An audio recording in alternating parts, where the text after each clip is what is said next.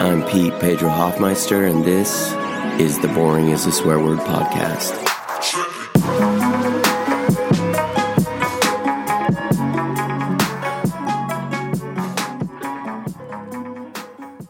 The most important stories we ever tell, the most important stories are the stories we tell ourselves. When you're looking in the mirror, or when you're driving, or when you're talking to yourself, what do you say? What are your mantras? What do you repeat? What are your narratives? Do you say that you're ugly? Do you nitpick your face? Do you criticize your own body? Do you criticize and repeat your own small character flaws? Do you always notice what's wrong with yourself? Physically, emotionally, mentally? Is your story that you tell yourself that you're stupid or foolish? Do you tell yourself that the world hates you, or that you're a failure, or that you're unworthy, or that you're unintelligent? Do you ask why things always happen to you? Think about our culture versus truth. It's worth money for you to criticize yourself.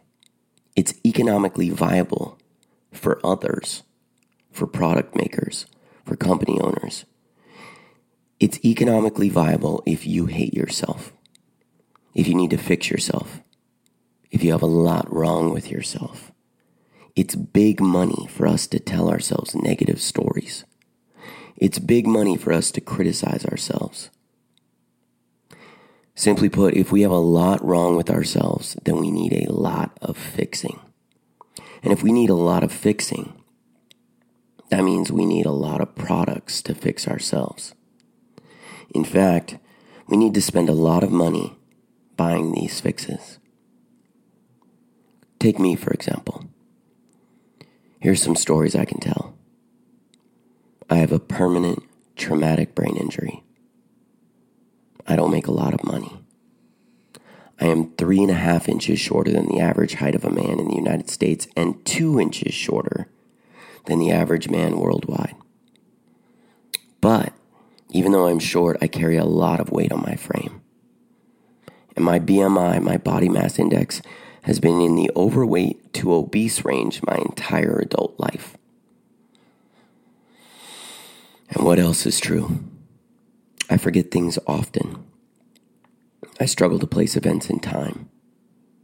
I have a seizure disorder. All of these things are true. I could tell them to myself as mantras.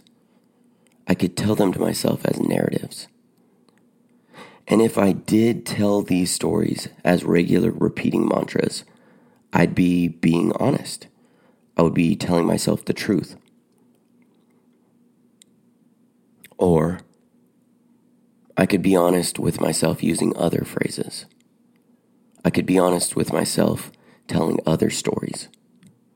For example, it is also true that I am incredibly curious. I love to learn about everything. I'm a voracious reader. I read every single day. I also love the natural world. I'm observant. I'm patient when I'm inside, and I'm patient when I'm outside. I'm capable. I love getting to know people and listening to their stories and understanding them for the first time. I'm also adaptable, which is the number one survival trait. And I'm a survivor of multiple traumas. So I know how to suffer and then recover. I know how to be injured, then healthy again. I accept my flaws. I work on my weaknesses. And I attempt to be disciplined in what I choose to do daily. In my writing, in my teaching, in my parenting, in my physical training. All of these things are true. So, which story should I tell myself? And which story should you tell yourself? Which stories should you tell yourself? Which narratives should you focus on? Which narratives should you repeat? The negative things about myself are true, and the negative things about yourself are also true. But the positive things about me are also true. and the positive things about you are also true.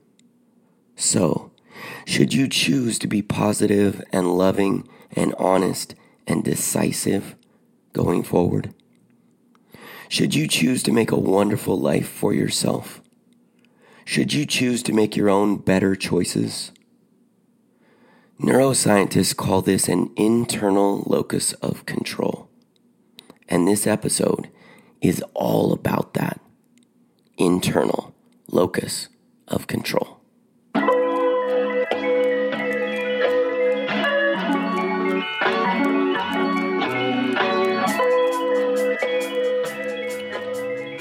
I got into the concept of internal locus of control when I read Laurence Gonzalez's essay collection, Deep Survival, a book about the neuroscience of survival. My mother gave me the book for Christmas, and when I looked him up, I found out that Laurence Gonzalez is one of the preeminent neuroscientists in the world studying survival and writes for National Geographic.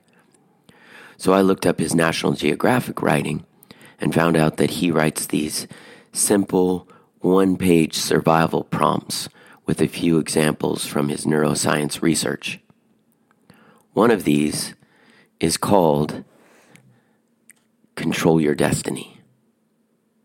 Gonzalez writes, Julian Rotter, a professor of psychology at the University of Connecticut, developed the concept of what he calls locus of control.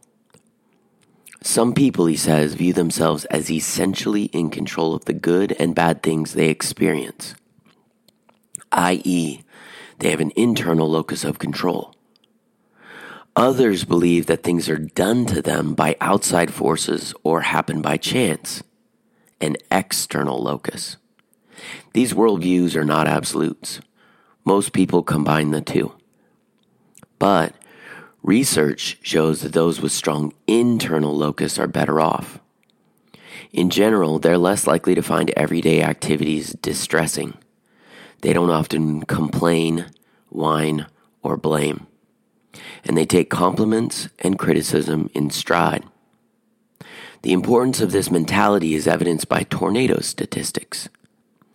In the past 2 decades, Illinois has had about 50% more twisters than Alabama, but far fewer fatalities. The discrepancy can be explained in part by a study in the journal Science, which found that Alabama residents believed their fate was controlled by God, not by them. The people of Illinois, meanwhile, were more inclined to have confidence in their own abilities and to take action. This doesn't mean we should be overconfident. Rather, we should balance confidence with reasonable doubt, self-esteem with self-criticism. We should do this each day. As Al Siebert put it in his book, The Survival Personality, your habitual ways of reacting to everyday events influences your chances of being a survivor in a crisis. So that was the entry by Laurence Gonzalez in National Geographic. And there are 3 things I think about with that prompt. First, the really interesting tornado statistic from the journal Science, which is really about ways of thinking and the power of thought. Because I've been to both Illinois and Alabama and spent some time there, and both are very, very religious states. People of many faiths and versions of the same faiths, but all of them religious. I looked it up, and Illinois only has a 3% atheist population. 3%. Alabama only has a 1% atheist population. So the overwhelming majority of both states believe in God, but how they believe in God is very different. The journal Science, in its study, found that people in Illinois more often believe in free will, that God created humans, but he allows for humans to make their own choices. The humans then make good and bad choices, and they therefore have the opportunity to determine their future. But in Alabama, most people believe in the concept of predetermination. The God is the same, but God did not set up a system of free will. Instead, God preordains everything. Trust God and let things happen because God has a plan. He holds you in his hands. If you're struggling, wait and trust God because God has this. The difference between those two might seem subtle, but it's stark when it comes to survival situations. Believing that you have no free will, but that God has a detailed plan for your life is external locus of control, even if you believe in a good God. So instead of having an internal locus of control and therefore making good choices, choosing to do the next right thing for yourself, you sit back and let things happen. You're a victim of God's plan, which in the end is supposed to be good. But also sometimes, you could be a victim of the devil who lies in wait and lurks for you. And tornado statistics and survival rates show that it is much, much better to have an internal locus of control. The second thing I think about is that these aren't absolutes, internal versus external.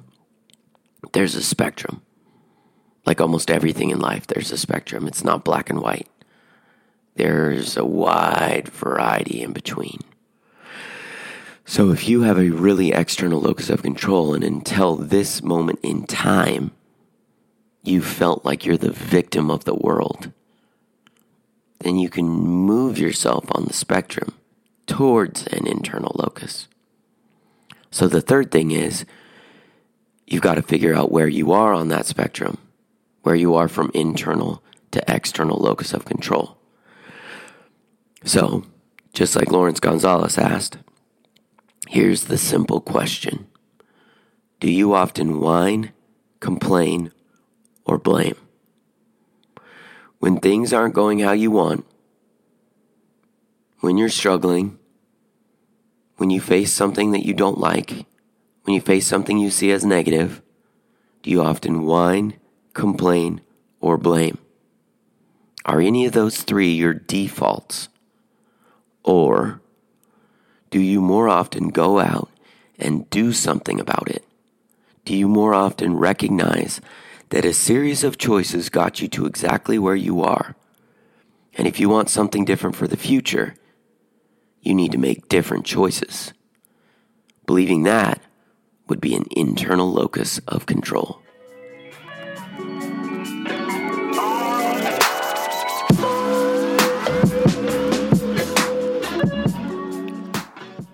This next section comes with a trigger warning.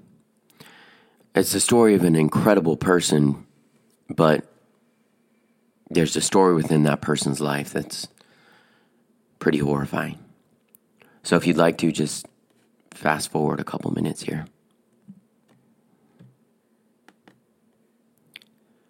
Maya Angelou was an American poet, memoirist, and civil rights activist.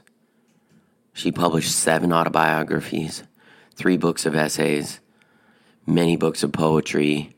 She's credited with a list of plays, movies, television shows in a career that lasted more than 50 years.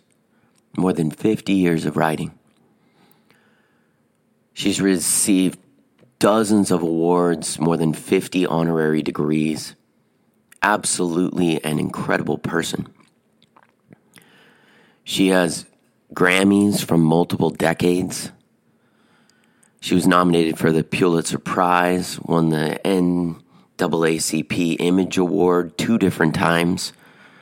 She was honored by U.S. presidents 3 times. She won the Presidential Medal of Freedom in 2010. She won the Women in Film Crystal Award. She won the Langston Hughes Medal. She won the Glamour Award for the Poet. This is an amazing and varied and able, capable writer. Maya Angelou was incredible. But if we go back into her childhood was very difficult. She not only experienced horrific racial discrimination, but when she was 8 years old, she was raped by her mother's boyfriend. 8 years old. She didn't know how to deal with it, so she told her uncles, and her uncles took the man out and kicked him to death. And when I first heard that story, when I read about her childhood, I mean, honestly, I thought good riddance to the fuck. I mean, he got what he deserved. But his death didn't change her trauma. Someone else's consequence doesn't change our trauma, even if it's direct in its relationship. And young Maya Angelou, she didn't speak for 5 years after that incident. From 8 to 13, she didn't speak. But she lived in her own mind, and she developed in her own mind. And she chose to become a writer. She chose to become a writer with a powerful voice. And I think of all her poems and essays that I've read, and I've read a lot of different material written by her, one of her most powerful works is her poem, Still I Rise. So I'm going to read it and just think about the internal locus of control in this poem. Still I Rise by Maya Angelou. You may write me down in history with your bitter, twisted lies. You may trod me in the very dirt, but still, like dust, I'll rise. Does my sassiness upset you? Why are you beset with gloom? 'Cause I walk like I've got oil wells pumping in my living room. Just like moons and like suns, with the certainty of tides. Just like hope springing high, still I'll rise. Did you want to see me broken? Bowed head and lowered eyes, shoulders falling down like teardrops, weakened by my soulful cries. Does my haughtiness offend you? Don't you take it awful hard, 'cause I laugh like I've got gold mines digging in my own backyard. You may shoot me with your words. You may cut me with your eyes. You may kill me with your hatefulness, but still like air, I'll rise. Does my sexiness upset you? Does it come as a surprise that I dance like I've got diamonds at the meeting of my thighs? Out of the huts of history's shame, I rise. Up from a past that's rooted in pain, I rise. I'm a black ocean leaping and wide, welling and swelling I bear in the tide. Leaving behind nights of terror and fear, I rise. Into a daybreak that's wondrously clear, I rise. Bringing the gifts that my ancestors gave.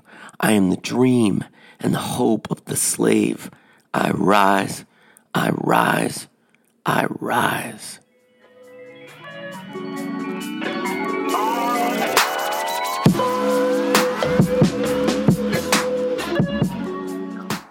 My friend Luke Mazziotti and I have a tradition.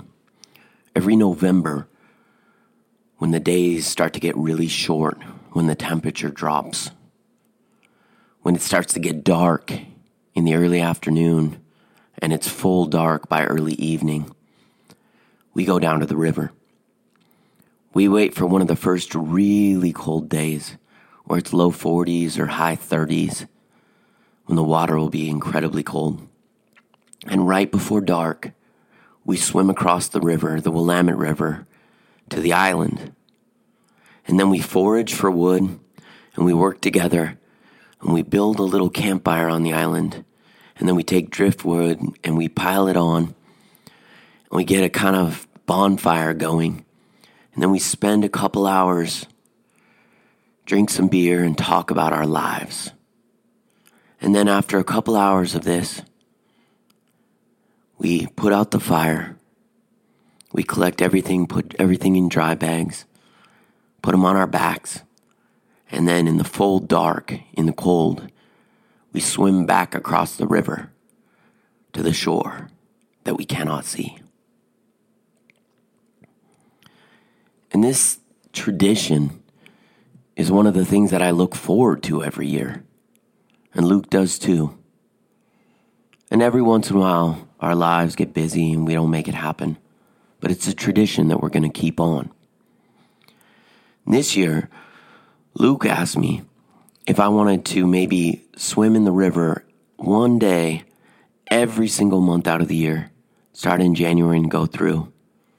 But I got COVID and we missed our January swim, so we decided to start in February.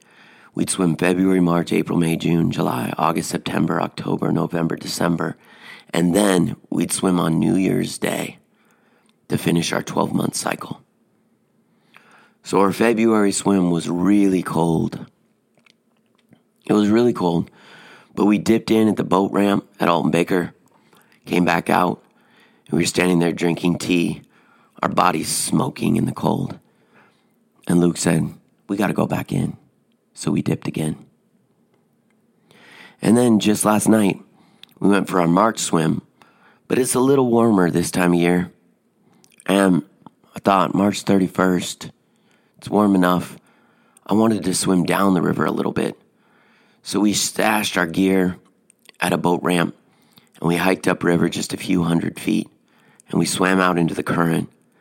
And laughing at the cold, because it was still pretty cold, we swam downriver with the current and got out at the boat ramp. And when we got out, we were in such a good mood. We'd had such a good time. Luke was like, "Dude, we got to do that again." So we did. We hiked upriver, a few hundred feet again. We scrambled down through the ivy and the rocks, got to the shore, swam out into the current, swam downriver, got out, and we felt alive. We felt great. We were cold, but I did some jumping jacks and push-ups, and we got warmer. We can do these little things. This is only once a month. We can do these little things that make us feel differently about our lives. Or we can live 80 years in our climate-controlled boxes. We can go to other boxes to visit people. We can buy food from boxes. We can work in climate-controlled boxes. And eventually, we can die. Or we can go out into the natural world. We can have adventures. We can be intentional about doing things that bring us joy, even if they're slightly hard, even if we face adversity. We can be intentional about challenging ourselves and giving our days some variation, our weeks and months some variation, something to look forward to. We can be intentional about doing things that make us feel truly alive.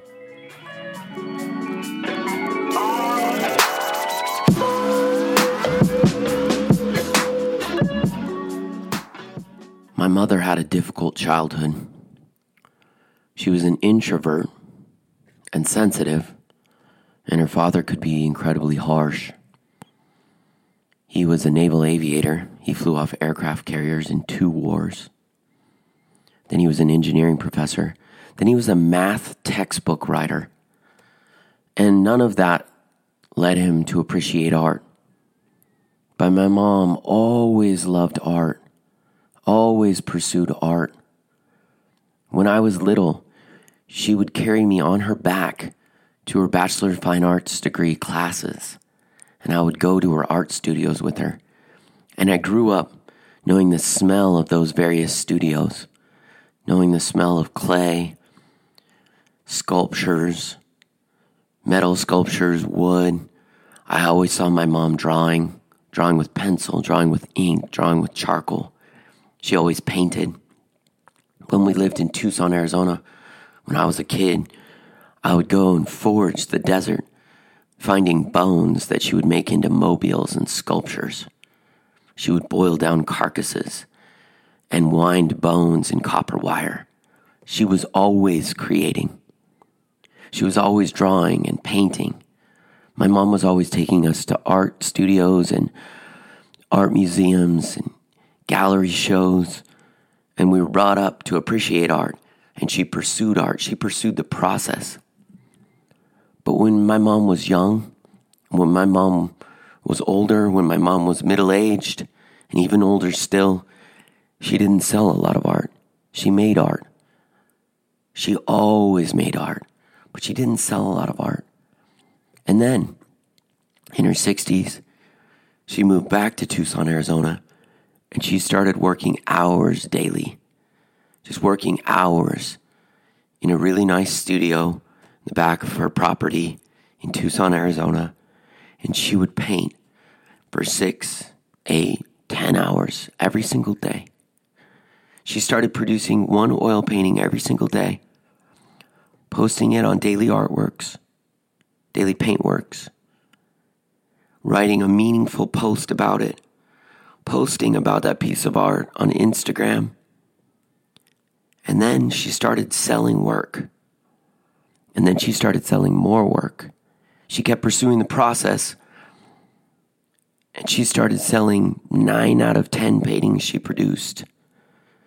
She increased her prices. She wrote more meaningful posts along with her artwork that was always incredible, but now was selling. And as she increased her prices, she now makes what a wealthy doctor makes, but for her oil paintings. People follow her and love her posts. They love her writing. They love her artwork. My mom's killing it in the art world. But the thing is, she was always killing it. All growing up, I loved her drawings. I loved her paintings. I loved her sculptures. I loved her pottery. She was always killing the process. She always pursued her art. She never let anything, and certainly not selling artwork, stop her from pursuing what she loved. She chose art. She chose art over and over and over again. And in the end, her process worked out financially, but also she's now lived an entire life of producing art. So even if she had never sold, even if she wasn't an incredibly successful artist, which she is now, she would still have lived the life that she chose. And in that way, my mom, with her artwork, always had an internal locus of control.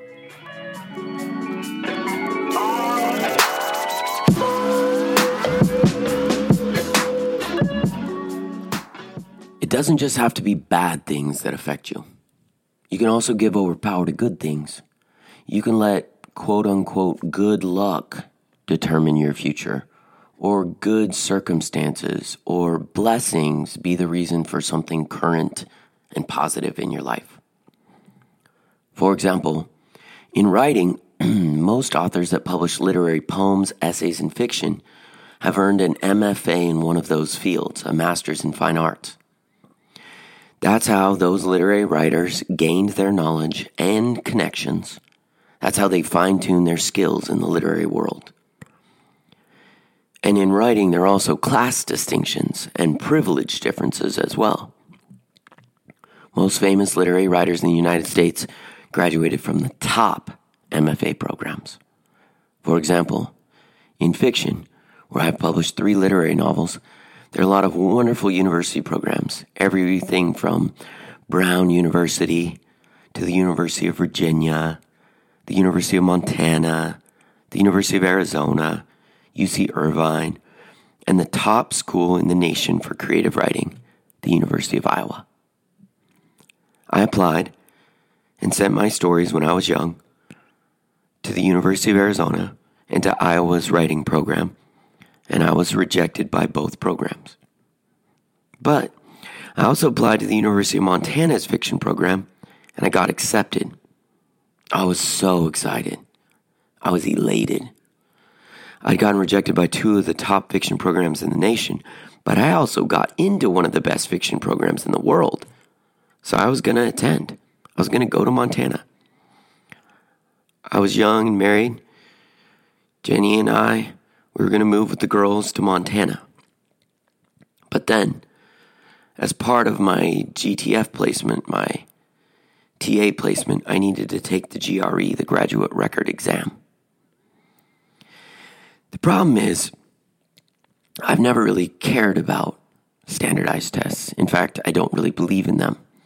So in not caring about them and not believing in their validity, I also don't spend much time preparing for them. I don't care about them, so I don't spend time thinking about them. I don't practice them. But I knew the GRE was important because it had to do with scholarship money. So I took one practice test in the GRE. And in my one practice test, I did all right. I did pretty well. And I thought, good enough. Signed up for a test at a testing center, and that was that.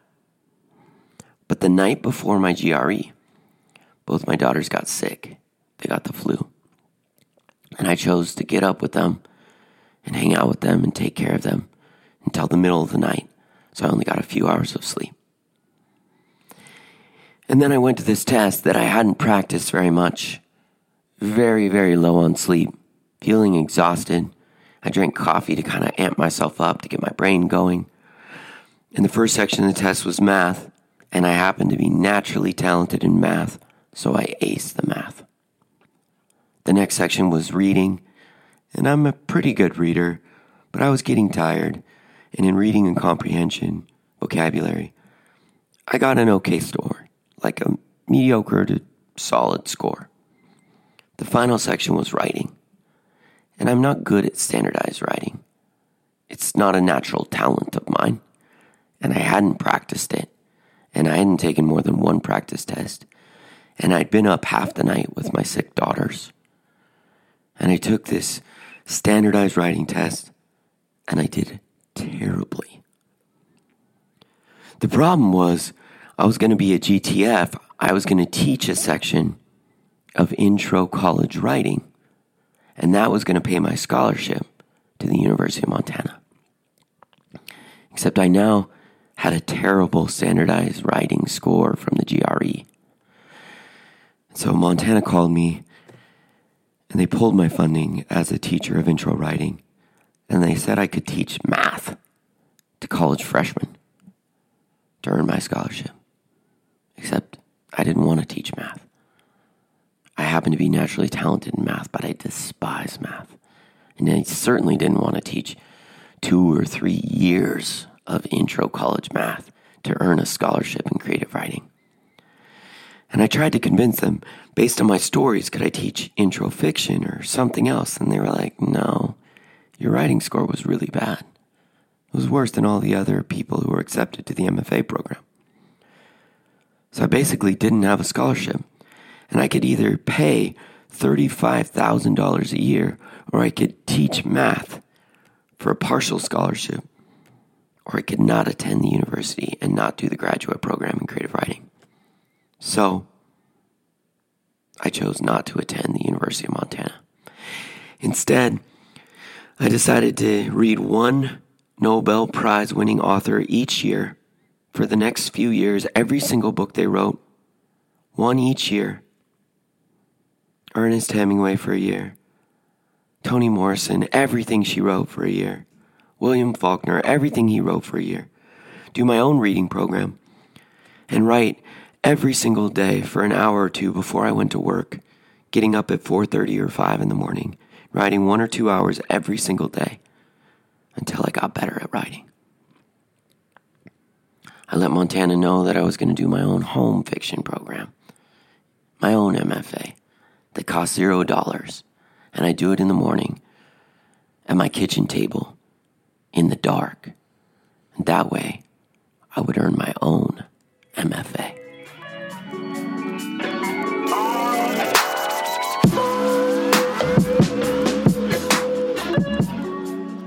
There are some other literary writers who also didn't get MFAs at top universities. For example, one of my favorite writers, Willie Vlotten, who's a singer-songwriter for the DeLines and Richmond Fontaine, and he's in the Rock and Roll Hall of Fame as a singer-songwriter. He's written some incredible literary novels that I adore. And he didn't get an MFA at all. Willie and I were set up by Brian Juneman, the marketing director of the PNBA, the Pacific Northwest Booksellers Association. We were set up for a night of drinks with some famous authors at a bar in a hotel in Portland. Brian loves me and Willie, especially because we don't have master's degrees in fiction, yet we still write literary novels. So Brian Juneman sets us up this drink night, and Willie and I are there drinking PBR on tap for $2 a glass. And this very, very famous writer who's about to release his short story collection, which he only got released because he went to the University of Iowa. He's drinking single malt scotch, and he's obviously jealous of Willie's incredible writing prowess. And he leans across the table, and in his fake British accent, says, "Willie, where did you get your MFA, your Master's Fine Arts degree in fiction?" And Willie, who grew up in Nevada and worked all these labor jobs, he kind of looks at me and at Brian and at this famous writer across the table from him, and he leans forward and he goes, no, man. No, I never got a degree in writing. I didn't do an MFA in fiction. I actually, I drove a chemical truck out of Reno." And that's all Willie says. And the famous writer from the University of Iowa, the top writing program in the world, he doesn't know what to say. Willie just sits and drinks a big swallow of his beer. And the famous writer doesn't know what to say because he's used to everybody being impressed with his University of Iowa degree, which he's given so much credit to. But Willie, man, he just drove a chemical truck out of Reno and made up his own stories in his mind. And then he wrote those stories down, and then they became incredible novels.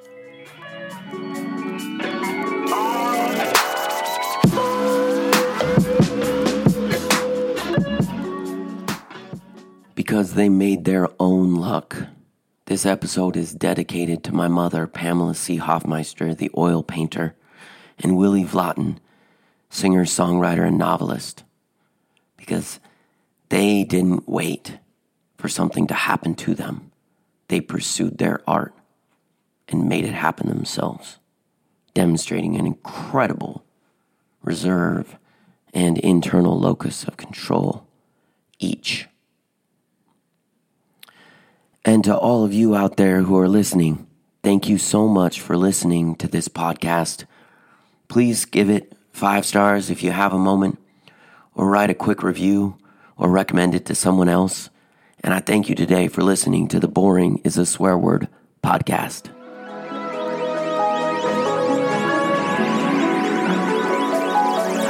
And